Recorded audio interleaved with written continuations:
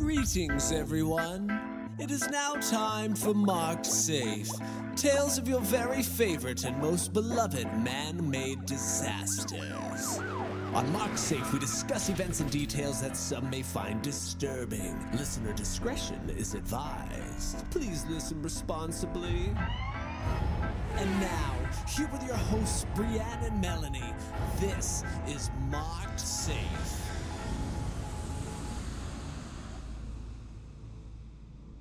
Hey, you. Hi. How are you doing tonight? I'm wonderful. I'm sitting by my beautiful Monstera, so life is good. Oh, so nice to be surrounded by plants. I have 15 beautiful plants. I just got a plant app and it keeps count for me. Oh, that's awesome. I water them and it tells me I'm a good plant mom. I feel like, now that we're in this whole COVID situation, all I do is walk around and stick my finger in soil and talk to my plants. You weren't doing that before? Not as much. Like, my plants are probably really tired of being fingered. I doubt it. So we are doing this podcast. I'm really excited about this. I am too. It seems like it has been gestating forever, but the idea actually was 5 weeks ago? Yeah. And here we are. It's our baby.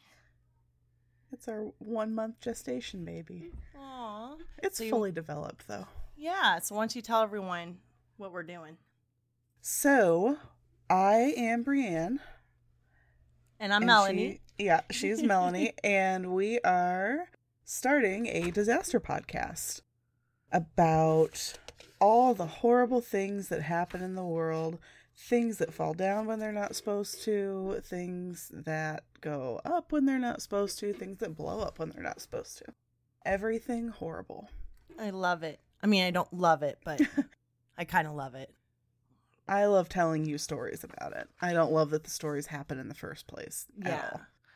So the formula will be, Brianne, since this is your baby, you started off with this idea. You'll tell me a story first, and then next week I'll tell you a story, and we'll just rotate like that.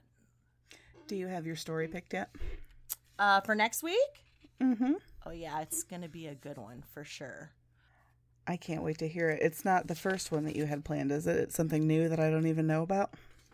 No, I went back. It's definitely okay. The first one. Well, people are going to love that. That's a really, really good one. I cannot wait. What do you got for me? I have the Indiana State Fair stage collapse. Oh, this is going to be so good. It is. It's going to be good and it's going to be horrible. And, I mean, hopefully I'm not going to get sued by Sugarland. Do they sue people? I hope not. We'll find out. They get sued, that's for sure.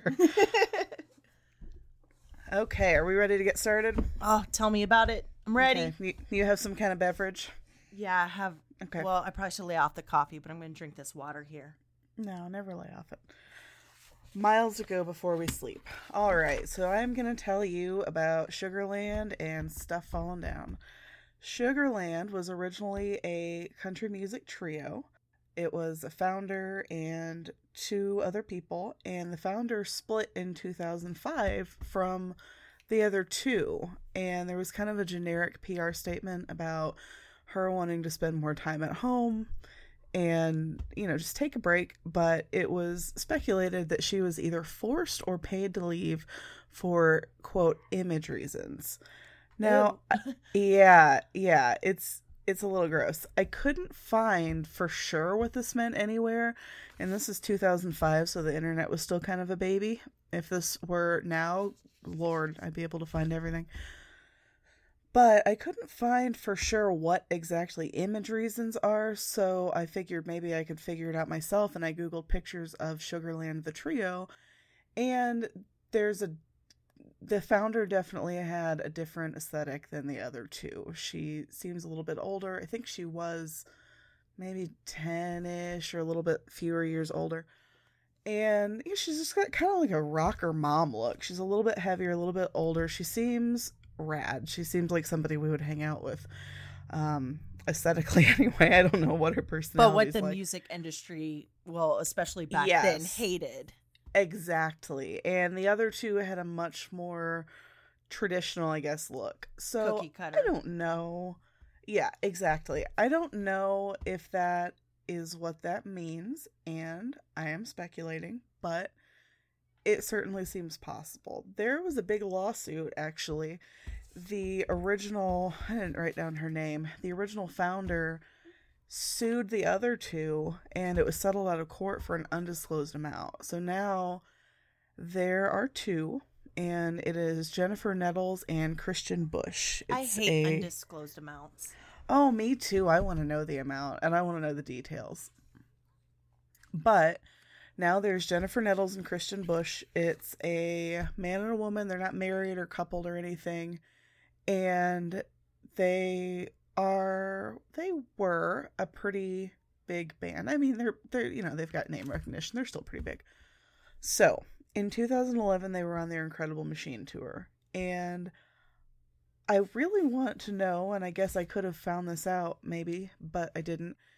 It's kind of a creepy name when you know what comes after it, but then it's like, it depends on where you put the emphasis. Is it the Incredible Machine, like a machine that makes incredible stuff? That's not creepy. Or is it the Incredible Machine, which sounds like a big, creaky danger machine, like their stage? Well, I think, just for, the sake of the story, it's got to be the creepy way. Yeah, it's definitely the creepy way in my head. I believe that's what it is. So, it is the year 2011. It is the Indiana State Fair, and there's an audience of 12,000 waiting to see Sugarland perform. The weather is a little dicey. It's windy, it's questionable, there's a thunderstorm warning. And Sugarland, I guess at the time, was notorious. I didn't check and see if they still are. I guess at the time they were notorious for these big, elaborate sets. I don't know exactly what the industry standard is as far as that, or if it's, really that far from typical, but apparently it was a thing. Their set was 35 tons. Oh, wow. Yeah, that's huge. Nearly 5 stories high. And, I mean, it's enormous. That sounds really big for a state fair. It's huge. I mean, that includes, the stage, all of the lights and rigging, and I really am curious to know, and I guess I should have found out, what a typical stage and rigging and everything is, because this seems huge, and in the picture it looks huge for a state fair, like you said, but I don't know for sure what standard. So 35 tons, 5 stories high. Sugarland was set to perform at 8:45. And I don't know if I mentioned, this is the state that I live in. This is Indiana. Yeah. I Yep. guess we should tell people, like, we are virtual friends. We've never actually met. You're in Indiana. Oh yeah, that's a good introduction to that. Yeah, I'm in Louisiana. We are really far apart, but yeah, that's good. We were in a big, huge mom group years ago, and it imploded and made a smaller but still pretty big mom group, which was the best thing in the world for a while, and then it imploded. Yeah.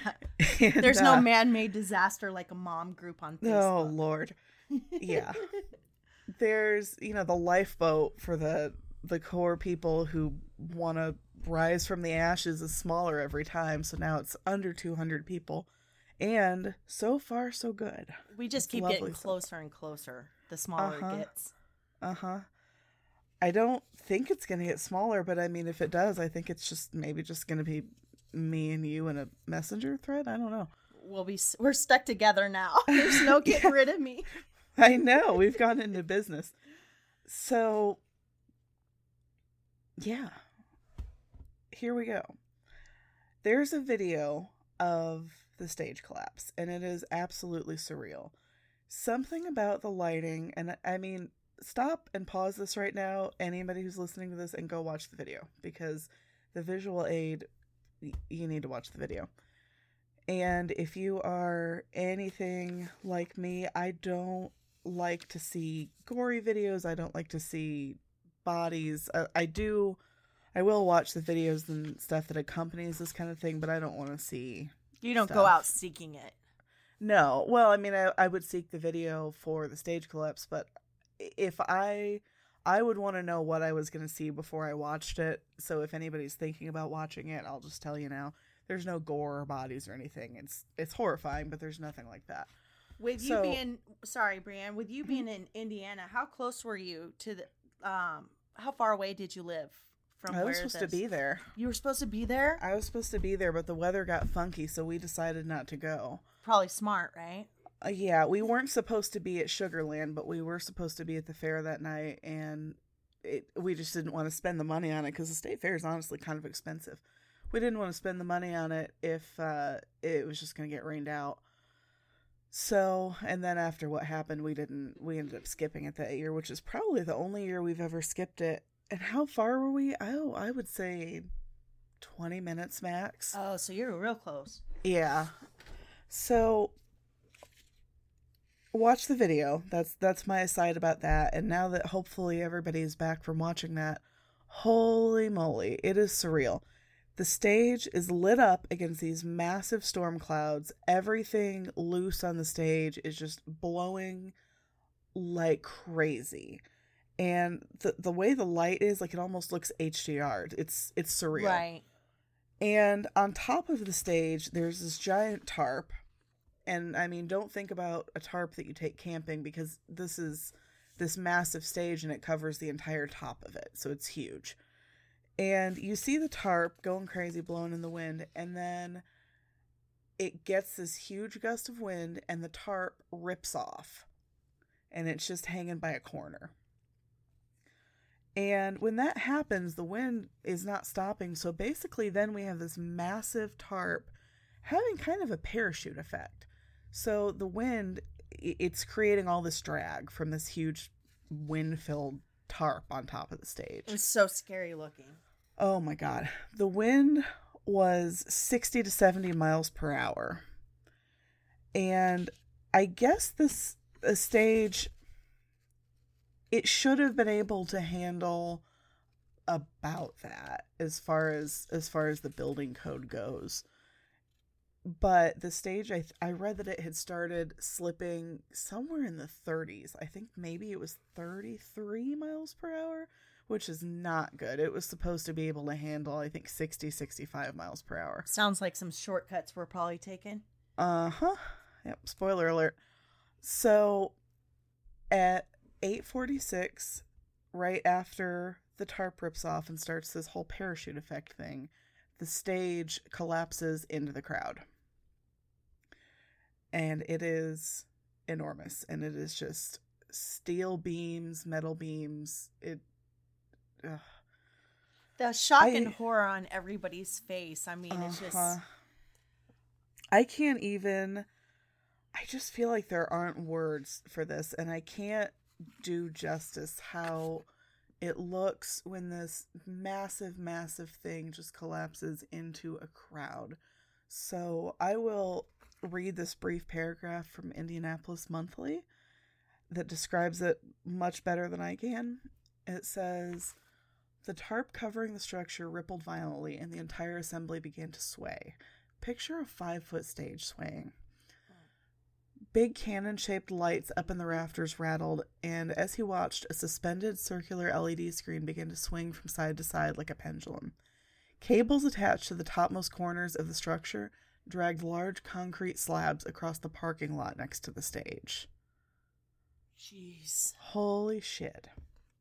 That's scary as fuck. Uh-huh. I mean, imagine large concrete slabs dragging across a parking lot. I don't know what I would do. I honestly... I'd probably just stand there, frozen. Uh-huh. So a lot of what I'm going to tell you in this story is absolutely horrible. And this is probably a disclaimer that is going to come up a lot in this podcast. I mean, this is awful stuff. Yeah. And I never want to be flippant about that. I was glued to this coverage 9 years ago when this happened because it just freaks you out when you're supposed to be there and this happens. Right. So I took in every horrible detail about this. And then before I started researching for the episode, the thing, and of all these news stories, all these articles that I read at the time that had actually stuck with me the most for almost a decade, was how the people present responded immediately following the collapse. And if you watch the video, the stage hits the ground at 14 seconds. And there are dozens of people who, obviously, when it starts collapsing, everyone close to it's running away, everyone who can. It collapses at 14 seconds, and at 17 seconds, dozens of people are running toward it. Which is beautiful. I mean, 3 seconds. You know, the dust hasn't even settled, and people are going back. And that's crazy. I mean, I don't want to set the bar too low here. You would expect people, after a couple minutes and they've, done a head count of their people and everything, you would expect people to go back at some point. But 3 seconds. It's that fight or flight, Uh-huh. Yeah. And yeah. So there are more stories of heroism than I could possibly begin to tell in this story. We would be here all night. There are hundreds of regular people that literally instantly rushed toward the rigging and started lifting it off of people. There is no telling how many lives were saved by this. The article that I mentioned earlier that I read from about the concrete slabs. Yep. It is, the Indianapolis Monthly piece is an excellent long-form piece. I cannot recommend enough that you read it, because it gets into several of these stories that there's just not room for in this, because... Yeah, we should link that up on our social media too. Yes, absolutely. It's an incredible article. But there's so much, and it's so meaty, and there's so much good stuff. I don't want to just recount the same article. And there's just, this would be a 3-hour podcast just telling stories about the heroics that went on in this. You have to remember, the stage weighed 35 tons. Obviously, no one person is lifting this entire stage, but this is not lightweight rigging we're talking about. These are heavy steel beams. I wonder how much adrenaline played in that. Like, you hear about like the mom lifting the car off the kid. I don't know if that's a myth, but where your adrenaline just gets so pumped, like you can do super amazing things. Wonder if some of that had to play in that. Oh, it had to. The thing that gives me goosebumps about it, though, is that in those stories that you hear about, it's always, a mom lifting a car off their kid. These are, for the most part, total strangers.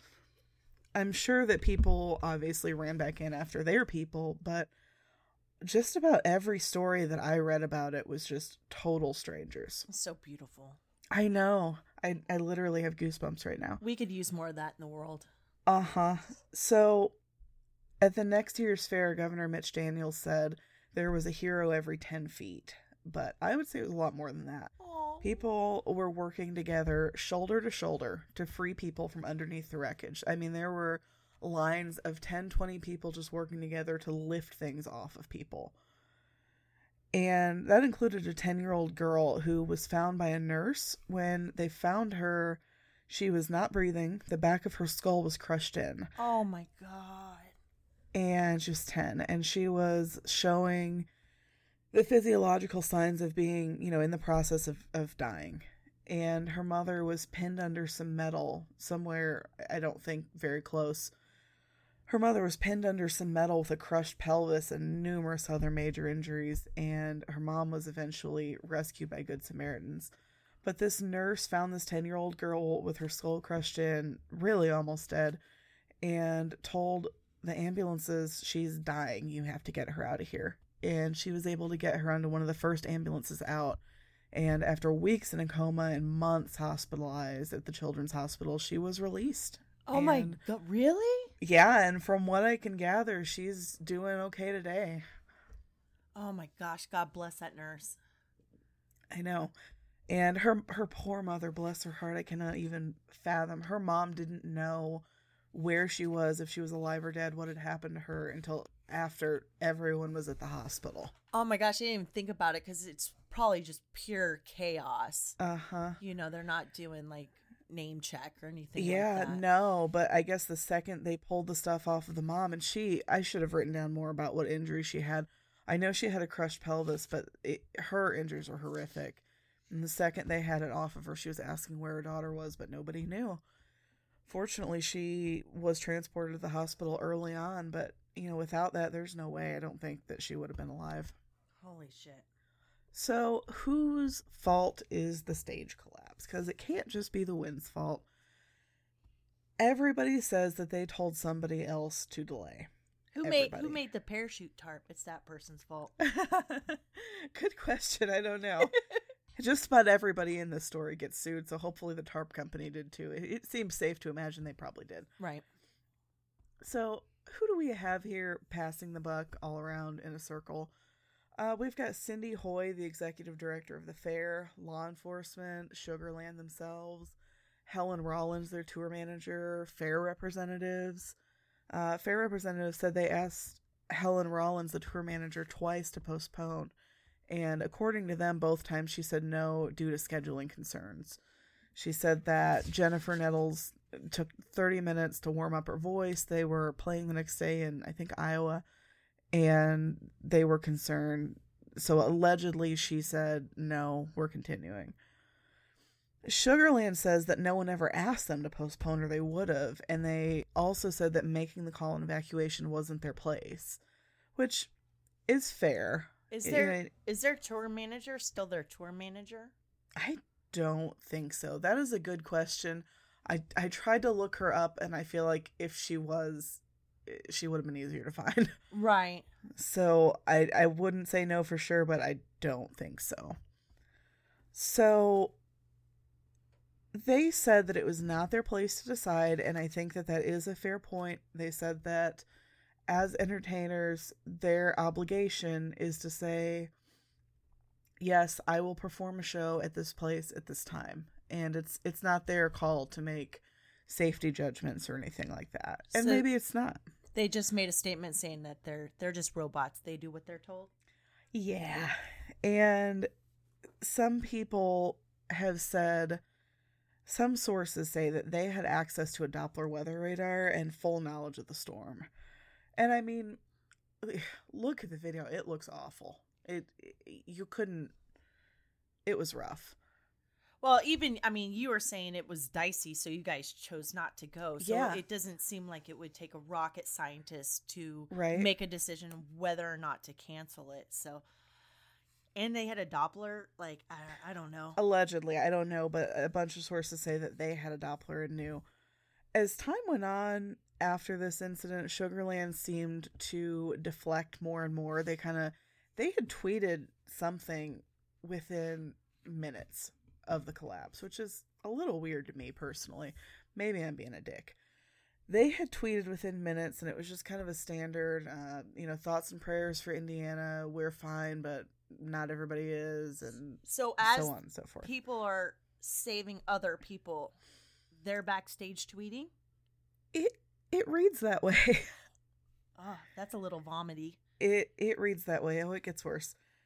So they start with, just standard thoughts and prayers kind of stuff. And then over probably weeks and months, first they say they didn't know that anyone had suggested postponement. Everybody says that they told somebody else we had to postpone, and that person said no. Everybody. So I don't know.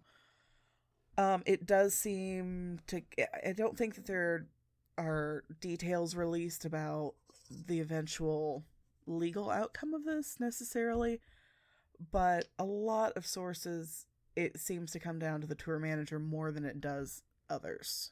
Although the fair director did catch some pretty serious heat. So then they say they didn't know about the suggested postponement, and then later they say, well, it wasn't even their call to decide. And then eventually, not them, but their attorneys said that it was, quote, their own fault regarding the victims. Wait. They're victim blaming now? Uh-huh. I mean, literally, it says their own fault. And that the victims failed to exercise due caution for their own safety. And that's super problematic. It is. And I don't know how much of that to put on Sugarland, because they didn't say it necessarily. Their attorneys did, but ultimately you're hiring somebody to represent you. Yeah. So if that person that's representing you is saying something like that, unless you come back out and say, whoa, Exactly. hold up. But if they're not doing a rebuttal, then, I mean, go fuck yourself. Uh-huh. See, we're both going to get sued. It seems to me that they are co-signing on that statement. I mean, for all I know, they think it's horrific. I don't know. But I can't find anything to make me think anything other than that they are co-signing on that statement. It definitely seems so. Mm-hmm. The attorney for the widow of one of the victims stated, Sugarland's response is a carefully crafted legal document that inappropriately attempts to distance the band from the responsibilities incumbent on the show performers as to the safety of their fans, and this spin doctoring of Sugarland's role in the case is both offensive and outlandish. Mm-hmm. Yep. So this, oh man, this next part, I can't. Am I going to get pissed? I'm pissed. I'm already pissed. So I did not find much of anything as far as backlash against this. So I don't know if this didn't bother anybody else, but it bothered me. 3 days after this tragedy, the band credited Helen Rollins with the fact that they walked away unscathed because Helen Rollins decided to hold a last-minute prayer circle, and they were saved by her instincts. Whoa. How tone-deaf can you possibly be? The people that died or were injured, they probably just didn't believe hard enough, I guess. Maybe that's it. Maybe Helen's instincts did not extend to them. Now, I understand, that kind of, I missed a plane because I got stuck in traffic and then the plane crashed, thank God kind of feeling. Fair enough. I don't blame him for that. But publicly saying that it was her instincts would have been her saying, holy shit, let's postpone this show. Right. It doesn't count as your instincts if a bunch of people die and have their lives just destroyed because you decided to hold a prayer circle. Stop. It's super, super messy. Yeah, and I could not find much about that. I just found that in an article, just very matter-of-factly. I don't know. That take did not age well. That's for sure. And I'm wondering too, because you said it's before like the huge blow up of social media, so maybe that kind of played into kind of we'll just let them slide on this one. Yeah, because I feel like that would never fly now. Never. And it shouldn't. So 7 years after that, Sugarland said that they weren't allowed to be human about it and weren't allowed to talk about it because of legal stuff, which, fair enough. I understand them not being able to say things, but I'm not sure that means that they needed to say the things that they did. Did they sign like a non-disclosure or something? Well, there are lawsuits, and we're getting to that. Okay. But so I assume that there were things that they couldn't talk about in the course of that. But it seems to me that the problem is less what they weren't saying and more what they were. So, I'm not giving them a pass on that one. In October, Sugarland did come back to Indiana. This was in August. I don't know if I said that. In October, Sugarland did come back to Indiana and hold a free benefit concert for the victims. And then in November, 43 lawsuits were brought against Sugarland and others. Ooh, that's a lot. That is a lot. And that includes everyone from the people who made the rigging to Sugarland themselves to, just you name it. Sugarland went on hiatus in early 2012, and there would be 8 years between their last release, The Incredible Machine, and their next album.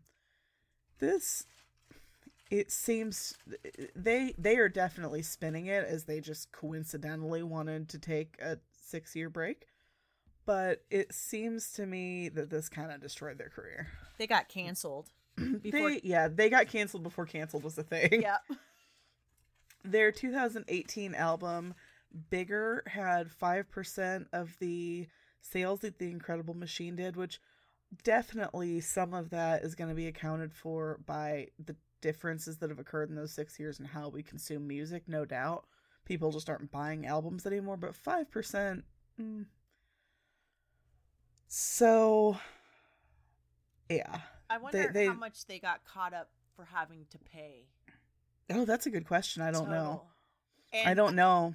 And coincidentally, maybe that's also why they took a hiatus. Like, is there a time limit on when you have to pay someone?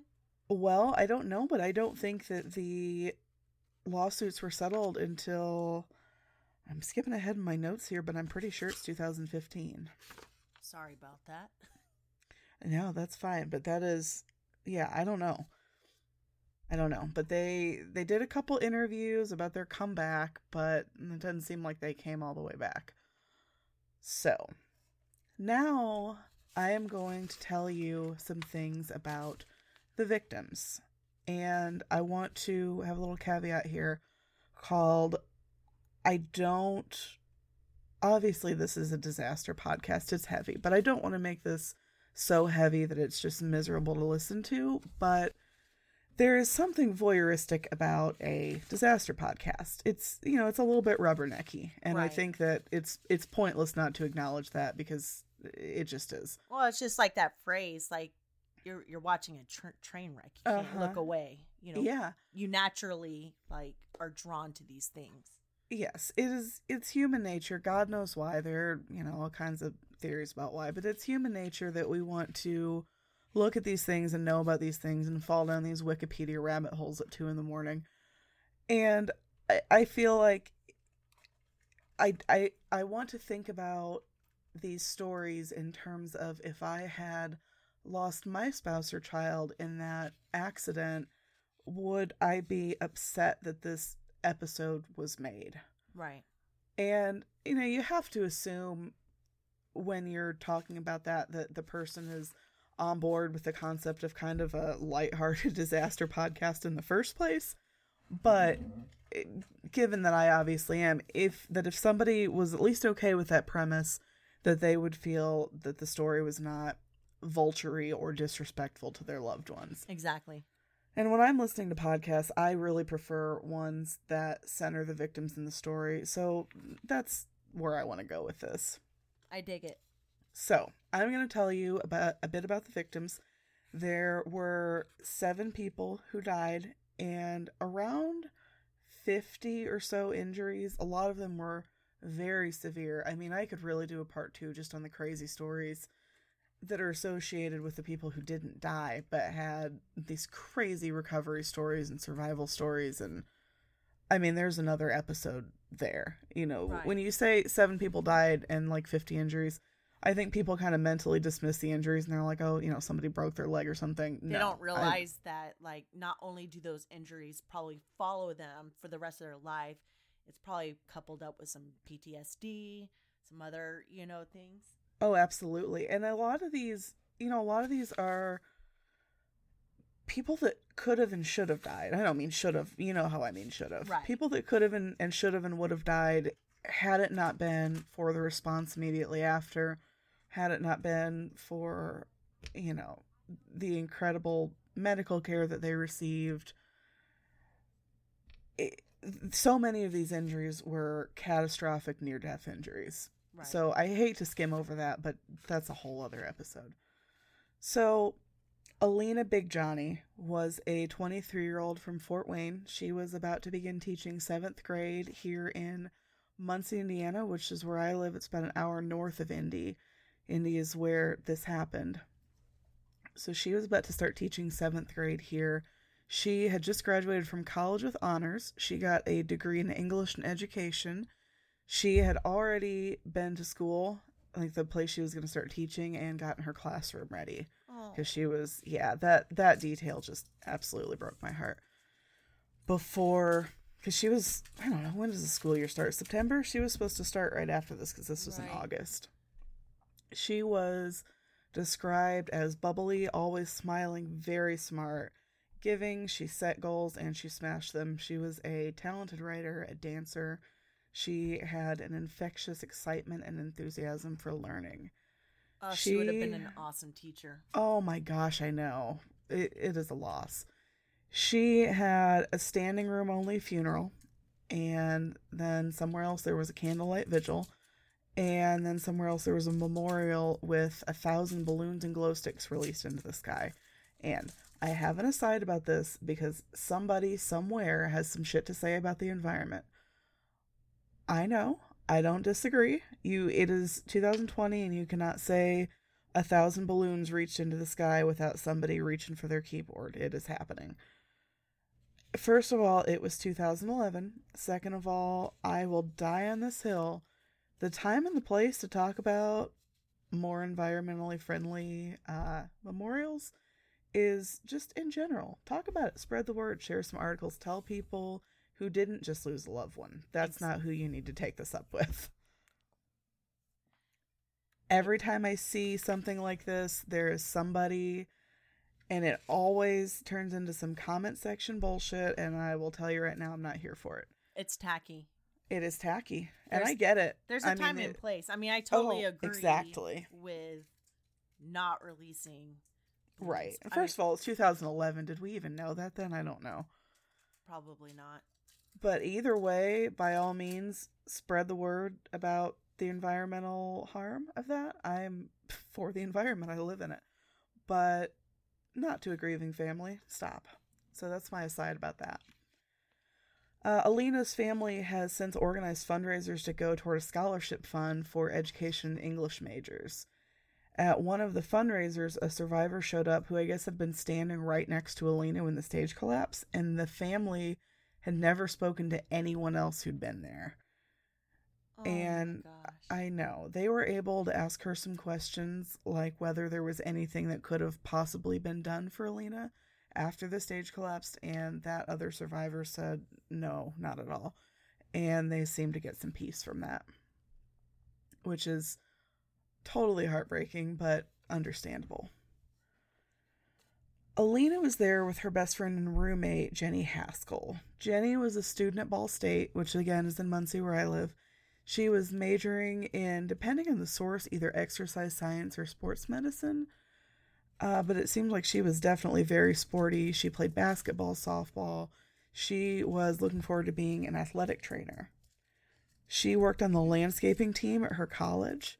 Jenny and Alina were sitting in the front row when the stage collapsed, and they were both crushed. Oh, she passed with her best friend. She did. The day that Alina was buried, Jenny died of her injuries after 6 days. Oh my gosh, that's about as heartbreaking as it can get. Isn't it?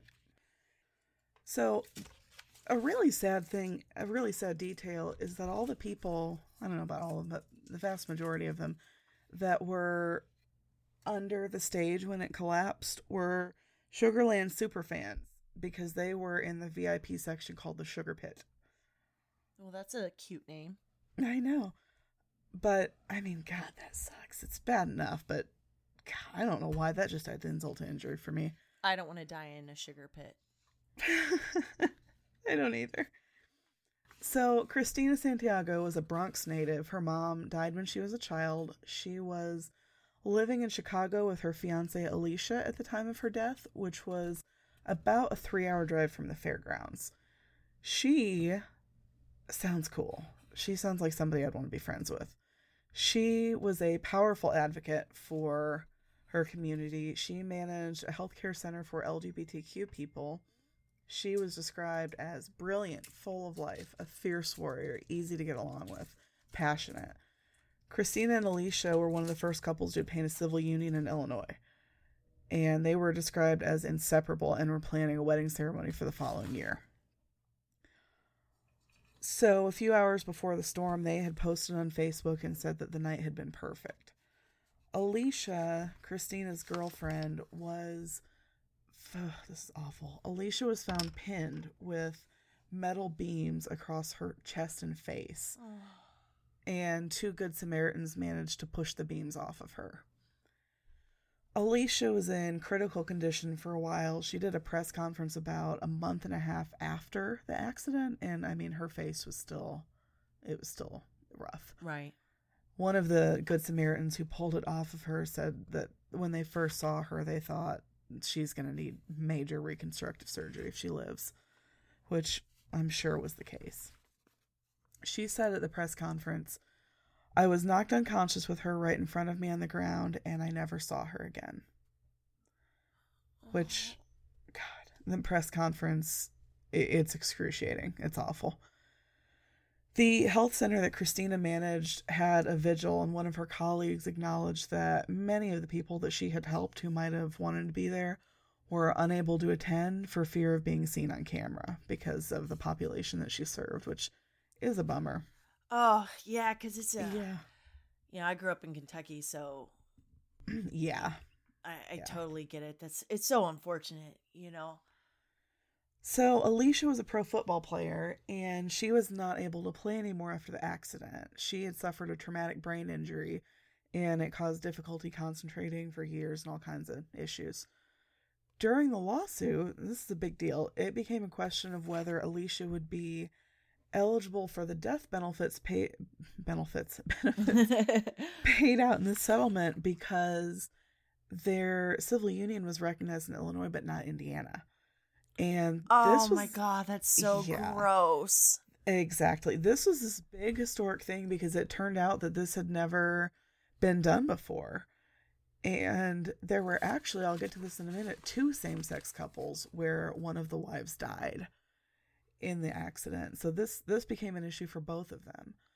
So the lawsuit ended up officially naming 20 different defendants, and a $50 million settlement was finally reached 3 years after the accident, which marked a historic precedent-setting decision. It was the first time that a same-sex partner received the proceeds from a wrongful death benefit in the U.S. ever. It's going forward, I guess. It is, and it seems so fitting for Christina.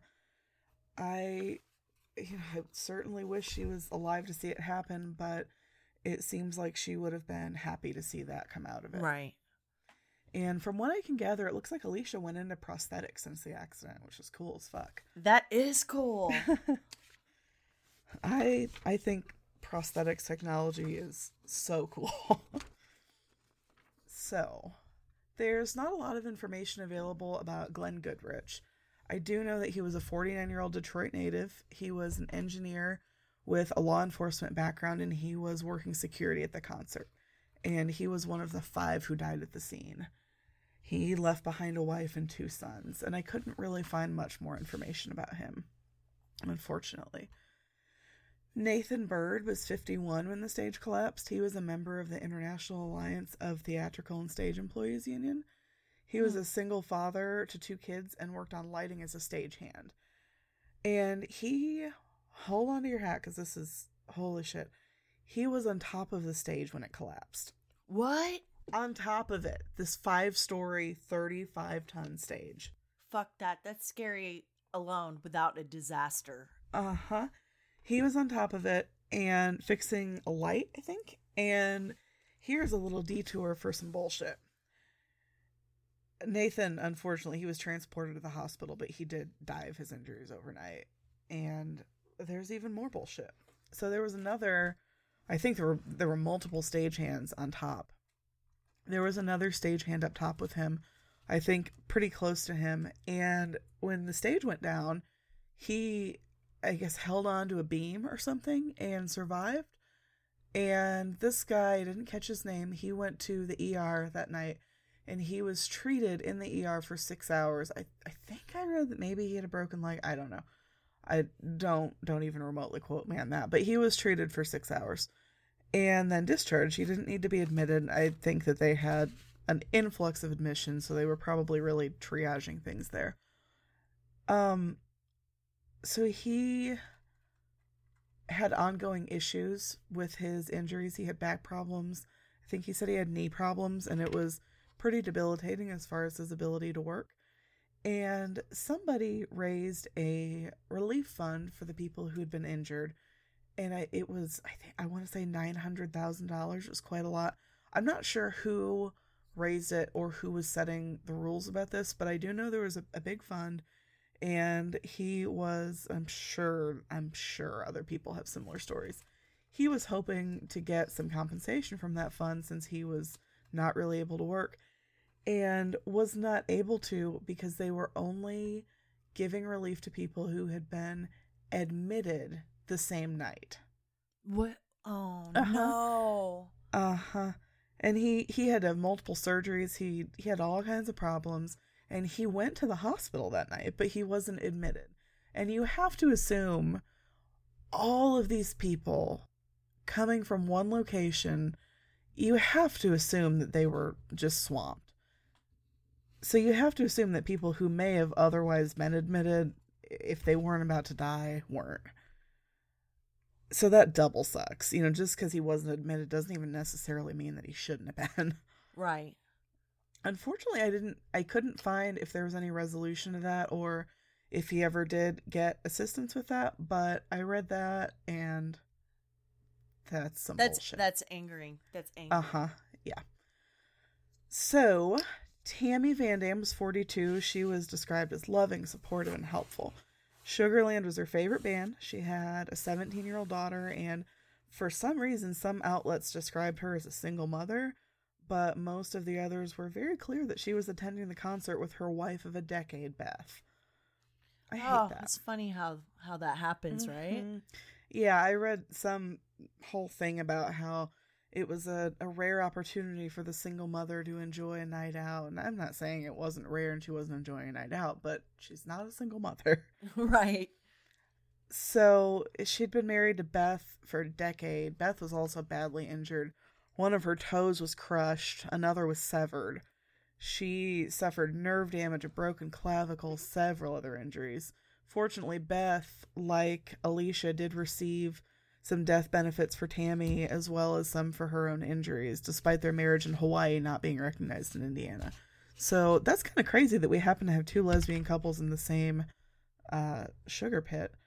But as far as historic precedents, I love it. I'm so happy that was the outcome of that. And Megan Toothman lived at home with her parents, her brother, and her sister. She had traveled a few hours from Cincinnati to see Sugarland. This girl, I hope you were sitting down or drinking some coffee, because just reading about what she had going on makes me tired. This girl, she was the head. Sitting down. She was the head cheerleading coach for Turpin High School. She had everything going on. The list of clubs and activities that she was involved in I can't even list it. You'd be here all night. She was 24 years old and had already earned a master's degree in education and was enrolled in a graduate program to be a school psychologist, which she graduated posthumously with her cohort, which is awful. But, I guess good, but awful. She loved concerts. She'd been to a bunch that summer. She was crushed by the stage, but she did make it to the hospital, and 2 days later she was placed in a coma to attempt to reduce brain swelling. But a week later, a scan revealed extensive irreversible brain damage, and her family said that they realized that she was no longer with them and that they intended to let her be at peace and donate her organs, which ultimately saved at least 2 lives with her kidneys, including that's someone beautiful. I know, someone who had been on the donor list for a while. I believe, so they said there was a mother of 4. And she was the final victim to die. Oh my gosh, that's so heavy. I know. But I can't help but think that if, like I said, if I had lost someone, I would not listen to a podcast that's just like, oh my God, and then the tarp turned into a parachute, the whole thing fell down, and this whole rubbernecking thing, and I wouldn't be okay with it if they hadn't talked about the people. Life loss. Yeah, so I'm sorry for first episode that does end a little heavier than one might prefer, but these people, it was why were there so done. many cool people in one place? God. At a Sugarland concert. Yeah, right. But these people were moving and shaking. They had stuff happening, stuff going on. They were lots of things were changed because of them. Yeah. In a good way. For a whole bunch of these, something incredible came out of it. The stage collapses, and then 3 seconds later, you have half the audience running back in to pull people out of it. And, we've got 20 defendants being named. We have this historic settlement for same-sex couples, which is incredible. And then we've got Megan Toothman and her kidneys, which is incredible. So this is all over the place. There's a lot going on. I love it. I love it. Well, and that is what I have for you tonight. I think that is an amazing way to kick off our first episode of Mark I Safe. hope so. That It's one is so good. near and dear to my heart. We go to the fair every year. I love it. It is.